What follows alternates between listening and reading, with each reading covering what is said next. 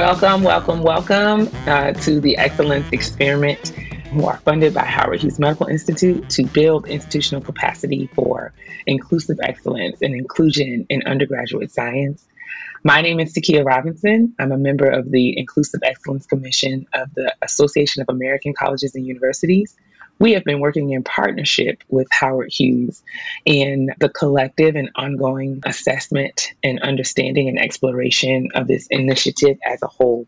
And a part of that work that has been a joy for me is there's been some really powerful storytelling that has come through the processes that these projects are embarking upon to build institutional capacity for change within their departments and programs and classrooms. And I'm honored to have the project leaders of the Inclusive Excellence Project at Bates College joining us on the podcast today to share a little bit about their story and some of the things that they are learning as they are taking on this task of affecting sustainable change on their campus. So welcome, ladies. I will ask if we could go around really quickly and have everyone introduce themselves and kind of say your role and what you've been doing at Bates. How long have you been there? I'll start with April. Hi, I'm April Hill. This is my third year at Bates, so I'm new, and I'm the project director right now. Though my colleague Paula Schlack started off as director, and we realized, because this is really a team-based approach, that we got to take turns doing this work.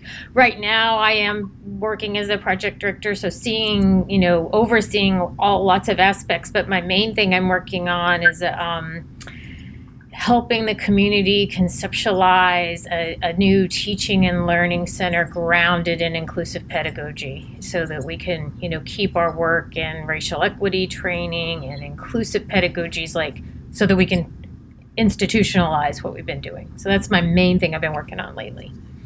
Awesome. Paula. Hi, I'm Paula Schlack. I've been at Bates for 23 plus years. I'm in chemistry and biochemistry. As April mentioned, I started out as our project director and am still on the team. I'm very interested in working on our faculty development before we get our teaching and learning center, and trying to make sure that we hit what academic units are most interested in working on next. We've done a lot of work that is college-wide, but we think people want to narrow in a little bit in discipline-specific ways. And so we're trying to work on that this year. Awesome. Larissa. Great. So my name's Larissa Williams. I'm in biology. I'm starting my 10th academic year here. I had to think about that for a moment. Like Paula, we actually started off thinking about inclusive excellence even before putting in our HHMI grant, and I was involved in those opportunities on campus. Now on the HHMI team, I'm focused on academic advising, which is very much lacking, especially pre-major advising. And so I'm going to work with the Dean of Faculty's office to ensure that students get really good pre-major advising, because what we're finding is that the students who don't have the most support are the ones that are not getting the best advice about persistence in STEM. And so our most vulnerable students who may not have an understanding of how to enter into the STEM pipeline are the ones that are most affected. So what are the strategies to make sure all students are supported, but especially those that may be first gen to college or peers, and making sure that they are well supported? So this may be a question for Paula or any of you, really. Tell me a little bit about Bates College as an institution, and what about the institution prompted you to sort of embark upon this endeavor? So Bates has a long history. In fact, we were founded with the idea that we would be open to anyone, which I think we're very proud of. What I'll say is that over the last 10 or so years, my own teaching changed, and I started noticing things in my students. Bates really made strong efforts to increase the diversity in many different ways of our incoming classes. And what I was seeing in my department and in other departments is that many of the students who were doing extremely well on their first exams were the ones that succeeded throughout the whole curriculum. And the students who on their very first quiz or exam didn't do well were the ones that struggled and left STEM. And since I work with first year students in Gen Chem almost every year, I got to know these students, and they're talented and they're brilliant and had real aspirations for STEM, but we're finding that we were not providing the curriculum or the support that they needed.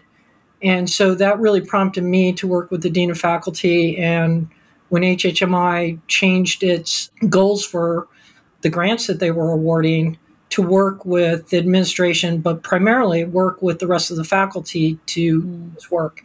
And so we took a very data-driven approach. We had a terrific person here, Anne-Marie Russell, who looked at the grade distributions of students based on various demographic factors, and using various models showed that we were not meeting our goals as educators, I would say is probably the nicest way to say it. And when we showed that to the faculty in STEM, I think people recognized that we needed to make some pretty significant changes in what we were doing, both as individuals and in our broader curricula. And I don't know if that answers your question, but yeah, definitely. I don't know if Larissa or April had anything to add. Yeah, so I think the other thing, while we have really great support from our administration and have since, I think, the beginning of our efforts to do this, we also had really strong faculty leadership to really put together momentum towards this goal. And I would also say that there was a change in mindset around the time I started about 10 years ago of a student deficit mindset towards the faculty aren't providing the curriculum and the support that all students need. And so there was a sort of a change in philosophy that was empowering, I think, our efforts. So rather than looking at the deficits of the students, which of course are due to inequities in the U.S. school system due to white supremacy, for instance, and the way in which that we fund schools through property taxes, right, which is no fault of the students. And we're, of course, bringing in the best and brightest from around the country, that we're, as faculty, not providing an inclusive curriculum. And so I think that change, which is ongoing still, started to support our efforts to build a more robust system for our students. April? Yeah, I'd just say as I came here 3 years ago, right at the beginning of not only of this grant, but of the launching of, so the faculty had maybe, I don't know, correct me if I'm wrong, Paula or Larissa, 6 to 8 months of thinking on that data that they saw. It was very traumatic data to look at, especially regarding race and first gen students. And so when I got here, one of the very first things I participated in with many colleagues in STEM, like the majority of STEM colleagues, was a very intense racial equity institute that, lasted for an entire semester. And I'll just say, I think that was painful for a lot of folks, as it is anywhere. And I feel like it was I was observing a process of people. I remember sitting with someone in a group and them saying, this is just, I was brought up not to see color, which I was coming from the South, and that was colorblind racism there was a different kind of racism, as folks may know. But that was the first time I'd actually heard a human say that, even though I'd read it in papers, and that might be a response. And so for me, it was a really different experience watching how that played out. But I will say I remain very hopeful because people were willing to have that conversation. For sure. And are continuing to be willing to have those conversations about their vulnerabilities and knowing, as Larissa said and Paula hinted to, that the faculty are the folks that need to change here. And that's been heartening to me. That kind of vulnerability is something that is a foreign space for folks who are conventional scientists. We're not really trained to bring vulnerability or to know how to navigate those kinds of feelings. That's something that's usually separate from our work. So Tell me a little bit about what has been the nature of this work as it relates to those raw emotions, the way that this work kind of taps into raw emotion, and what has been your experience of that? April, do you want to jump in? I'll start, because as I alluded to, I had been doing this kind of work at a different institution for a good amount of time. And so I thought I knew a lot.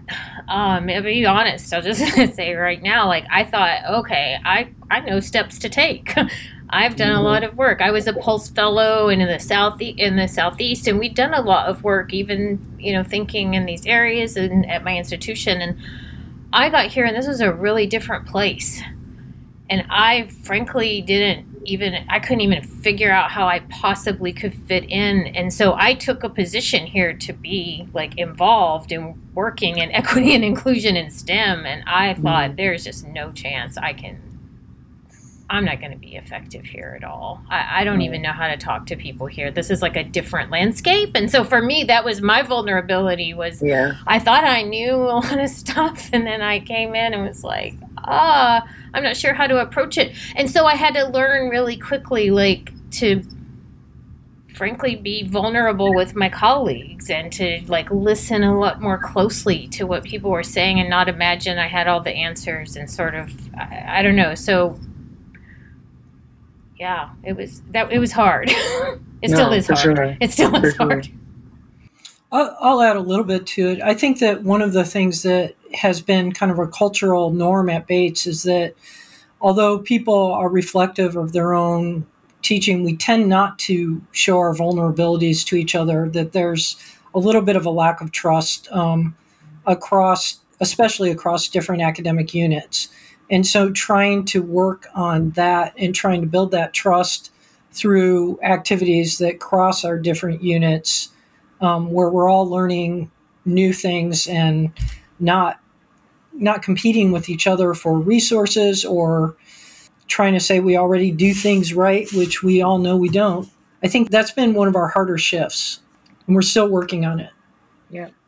And I would say, I think it's been challenging division-wide. I would say within the biology department, we had a 10-year review of the department that sort of coincided with the beginning of our HHMI grant and of April's arrival here, both of which were really important, as well as some tough truths from the students about what we weren't doing for them, that they were very willing to tell us, as well as some major reflective work on the data that was referred to, of which some of the classes I taught at the 200 level were the worst in terms of racial disparities.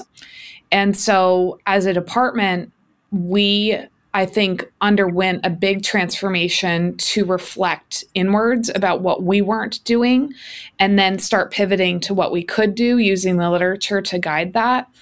And I've been really impressed by my colleagues in their ability to both understand what was going on, own it, and then pivot to what a new curriculum that would be inclusive looks like, and then to actually set forth and do that. And we've done that in the last 3 years. And I've been very impressed by, we have 10 faculty in our department, and we're really lucky that everyone was on board to sort of make those moves together and be vulnerable together and continue to do the hard work together. And so that's been really heartening for me, and then continue to work on aspects within our curriculum to make it even more inclusive and stronger for all students. But I don't think that's, we are one of the more progressive departments in terms of how far we've gotten in the amount of time. And I think some units have taken it more slowly. So I want to kind of go back, because we kind of jumped into talking about leadership and your experiences. Can we go back a little bit? I got a little ahead of myself. Any of you rather, give me an overview of the Inclusive Excellence work at Bates. What is this project all about? I can take a stab, and then if y'all want to tell me if I messed up. But we have 3 major areas. One is that we want a faculty and staff committed to human success. That too, but student success, everybody's success, right? Human and students, that yeah, that's right. That piece is about like racial equity training, better advising, evidence-based inclusive pedagogies, right? So as Paula was saying, she's been working lately on like how do we keep this faculty development trajectory going until we can institutionalize it, because Bates didn't have that before. We didn't have a history of institutionalized work on inclusive pedagogy. The second piece is really thinking about the learning environment and revising our core gateway curricula, and it's actually been done to some degree in all our STEM departments. It just looks different in different departments. Some folks have worked more on changing policies and practices. Others have done a more wholesale revision of the curricula, but across the board I would say everyone's done something to really start to make their curricula a place in their departments and programs, places where students can thrive. And then the last piece we haven't said much about is the community piece for students. We have a program called STEM Scholars. It's for peer students, first gen students.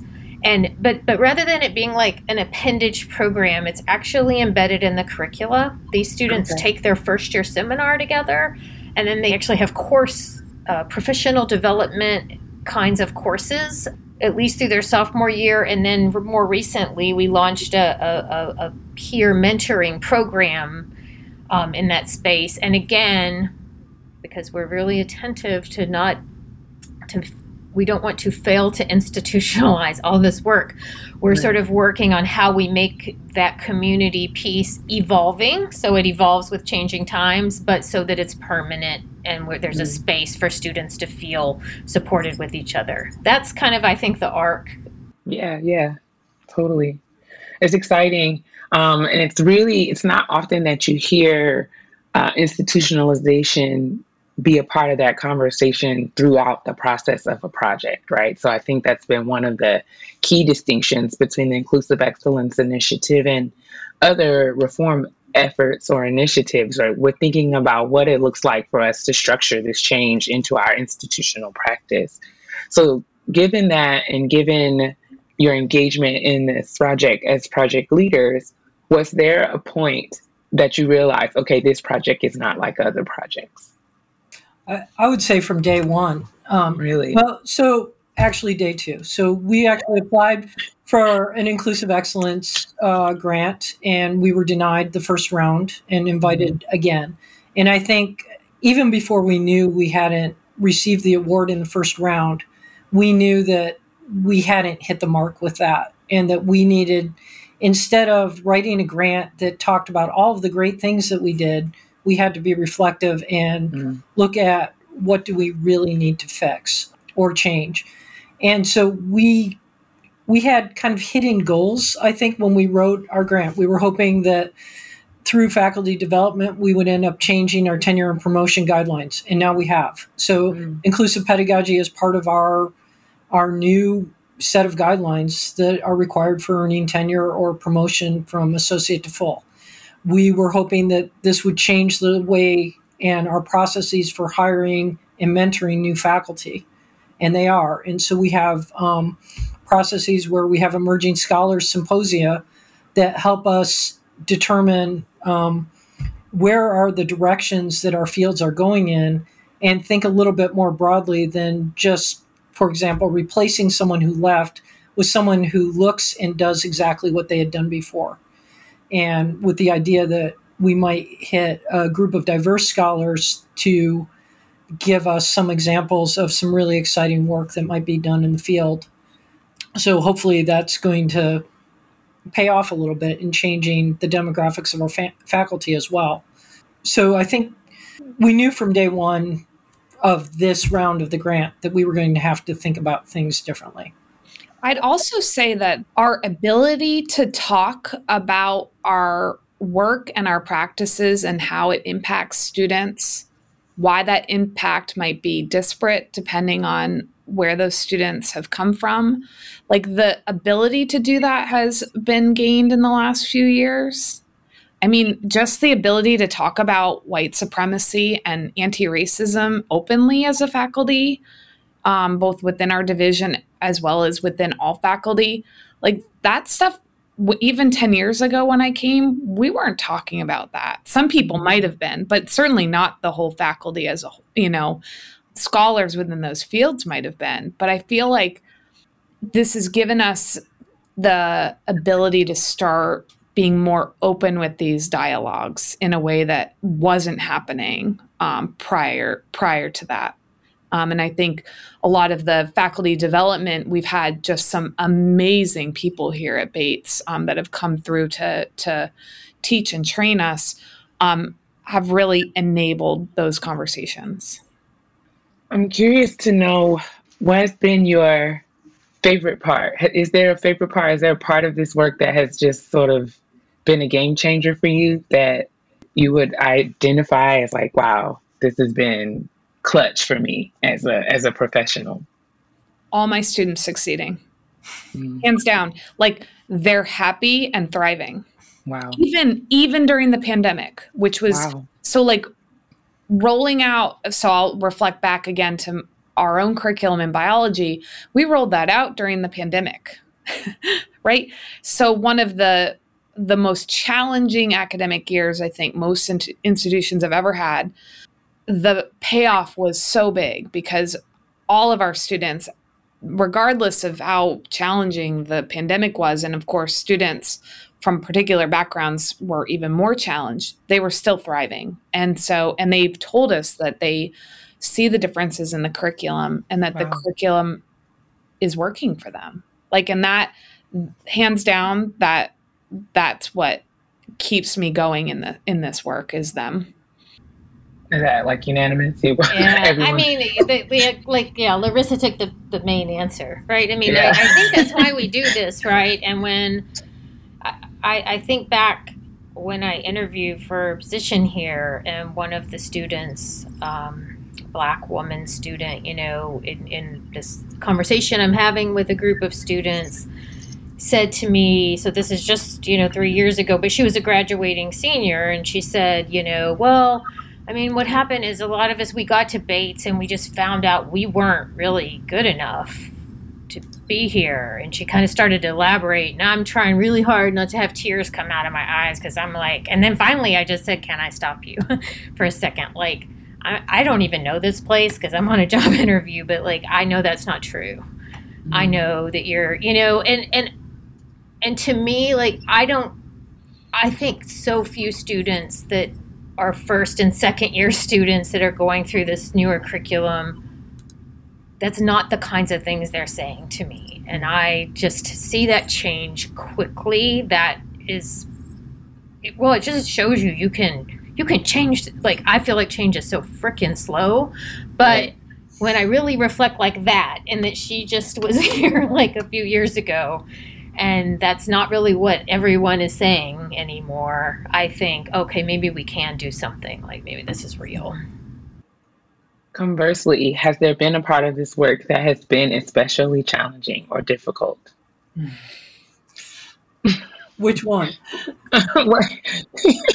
Pick a couple, 2 or 3, whichever. We have a little time. So one of our challenges is that we actually have had significant turnover in a few administrative offices, that it would be really helpful to have more consistency there.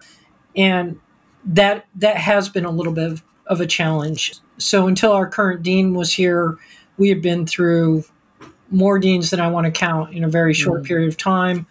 Our VP of Equity and Inclusion, that position has been a hard one to keep people in. And I think those positions are both really important for supporting this work and sharing a vision with the faculty.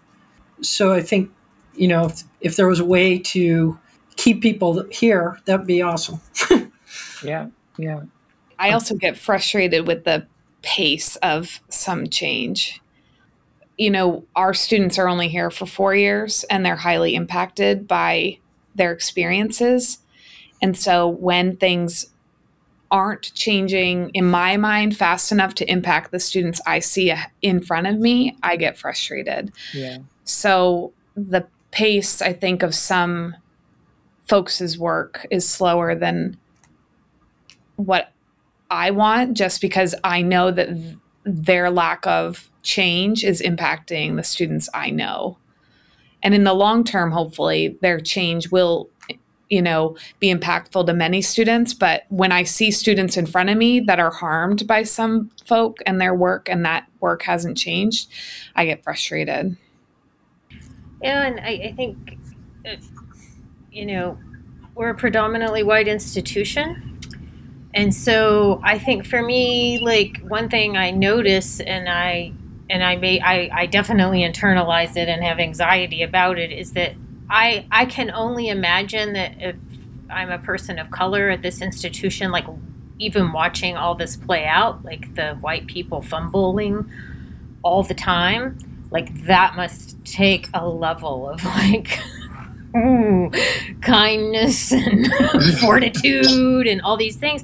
And, so I think that it's like, I don't, if someone decides like, I'm done with that, I got to move on, I don't blame them at all. And so it's also relates to Larissa's question about speed of transformation. Like, there's part of me like, can we speed up our transformation, which I know isn't totally possible, so that it can feel better. Like, so you don't have to watch people performing their sort of white anxiety all the time in a public stage kind of thing. And so that part to me is just really like heavy.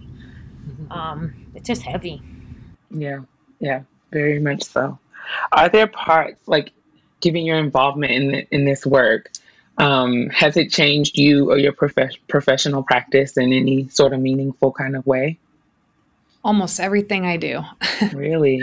Yeah. Tell me more about that. I mean, so I came from a pretty progressive family and a very progressive college. I went to Smith, which in terms of progressive, they were more progressive on the LGBTQ front more than I think when I was there in the early 2000s on the racial front. But I think I hadn't really given a ton of thought to this stuff, and shame on me for that. But I remember having a conversation with one of my really good friends who's Black in marine science, which is, there's very few of them. And she was telling me a story about physics class at her alma mater, which was a predominantly white liberal arts institution. And she said, Larissa, she went to a private high school outside of Boston, so had every advantage in terms of her education. And she said, when I would go into intro physics, no one wanted to work with me because they thought I came here because I had Black skin, and that's what the college wanted from me was diversity, not because I'm smart or welcomed. And that started me thinking about things, but then really starting to understand the experience of our own students, I think early on in my career here, and then starting to read more, right? And getting out of my own research field and understanding the history and the political science of all of this, which I had really never understood or taken time to understand, has really shifted everything I do in my career. And frankly, how I also view the world. It's a very different lens than I had 10 years ago. It's some really powerful learning. And I think that that's another thing that's sort of become apparent in our work at IEC is that a lot of times folks who embark upon these sort of reform efforts don't do so recognizing that they have some things to learn. So have there been any other major lessons that you have learned related to you doing this work on your campus, or even just in any way? Have there been substantial lessons that you've learned? I mean, I think one of the things that I learned pretty early on, I've been here for a long time, is that just because something is marked as an inclusive approach in a classroom, if a faculty member is not actually thinking about the students and why they're doing the work, and it won't work. And we had for years and years and years the best intentions where people would bring in inclusive pedagogies without people understanding the lived experiences or even trying to understand the lived experiences of our students. And I think when we pivoted and recognized that our faculty needed to gain more of that, most of our faculty are white, not all of them, but most of our faculty are white. Most of our faculty had a lot of learning ahead of them. And I think that we've made many greater gains by having a two-pronged approach where we were thinking about racial equity and inclusive pedagogy at the same time than just saying, well, if you do these things in your class, your students will succeed. And yeah, we found that out. We had some data. It wasn't racial data, it was male-female data on learning gains in a classroom that was flipped. And so doing, flipped classroom, inclusive pedagogy, and the females did not have as much gain as the male students. And so we started looking into literature about why. And it was, if you don't facilitate group work well, then you can actually have losses. Right.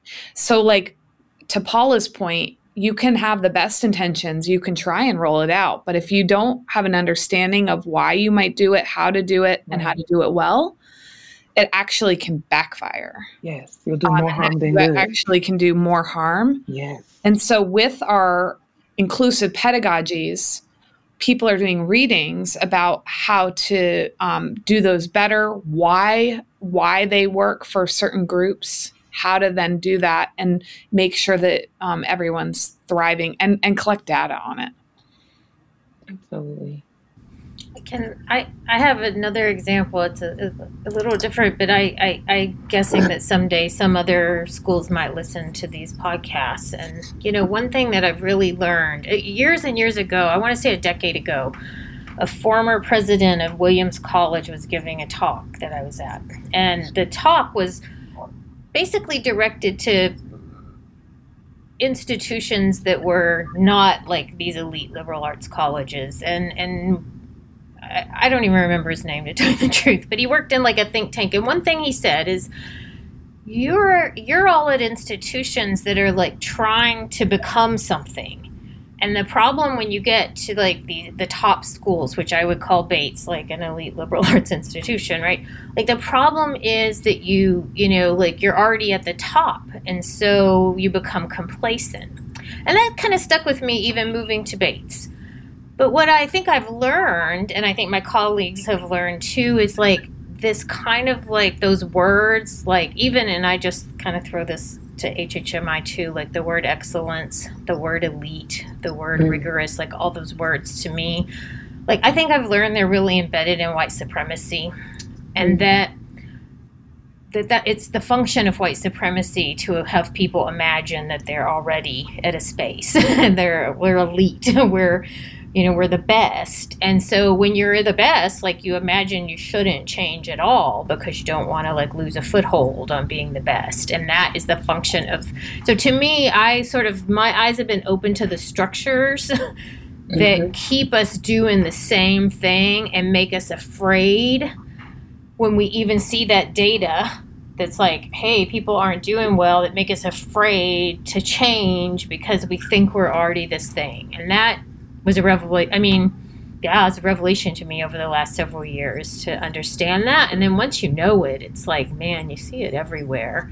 Right. And you're like, as Larissa said, it's like, if it's everything. So you're constantly saying like, how do we disrupt that? Right. So the understanding structures help us to see the way that they have served as barriers. And to Larissa's point, having tools and not understanding how to use them actually cause more destruction. Like you'll stand more chance of tearing something down than building it up. I remember that from one of my classes. as a grad student, I had a professor use that analogy with me, and it stuck with me. If you have a hammer and you don't know how to use it, you're going to tear a wall up. um, so literally just sending folks out into their classrooms with hammers, and we have not given them any insight on the proper way that that hammer needs to be used in order for it to be effective. So that's really powerful. And it's awesome that I think that's an awesome gift of reform projects of this nature, right? It's outside of sort of this formula that we've sort of been following for years and years and years of how do we go about improving our outcomes, right? It's really been powerful to see a shift in how we see the whole thing. So thank you guys for sharing that. I want to be conscious of your time and just sort of wrap up with these two questions. If you had to describe your experience of the inclusive excellence work in one word, what would that word be? I mean, I want it's almost like a double-edged sword, and I can't think of the word on each side of the sword, right? Because I want to say it's fulfilling for sure, but I also want to say it's hard as hell. It's and I don't know, is there a word on that sword? I don't know, but that's really what I want to say. It's not one word. I mean, the word I come up with is aspirational, but that doesn't, so going to April's point, it doesn't mean that it's not achievable and that it's not challenging, but I mean, I think it also means that we're not there.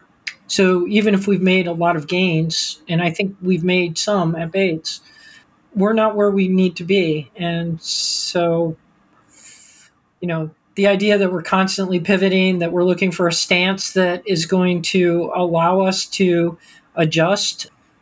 I don't think HHMI has come up with the single word. I don't think I either.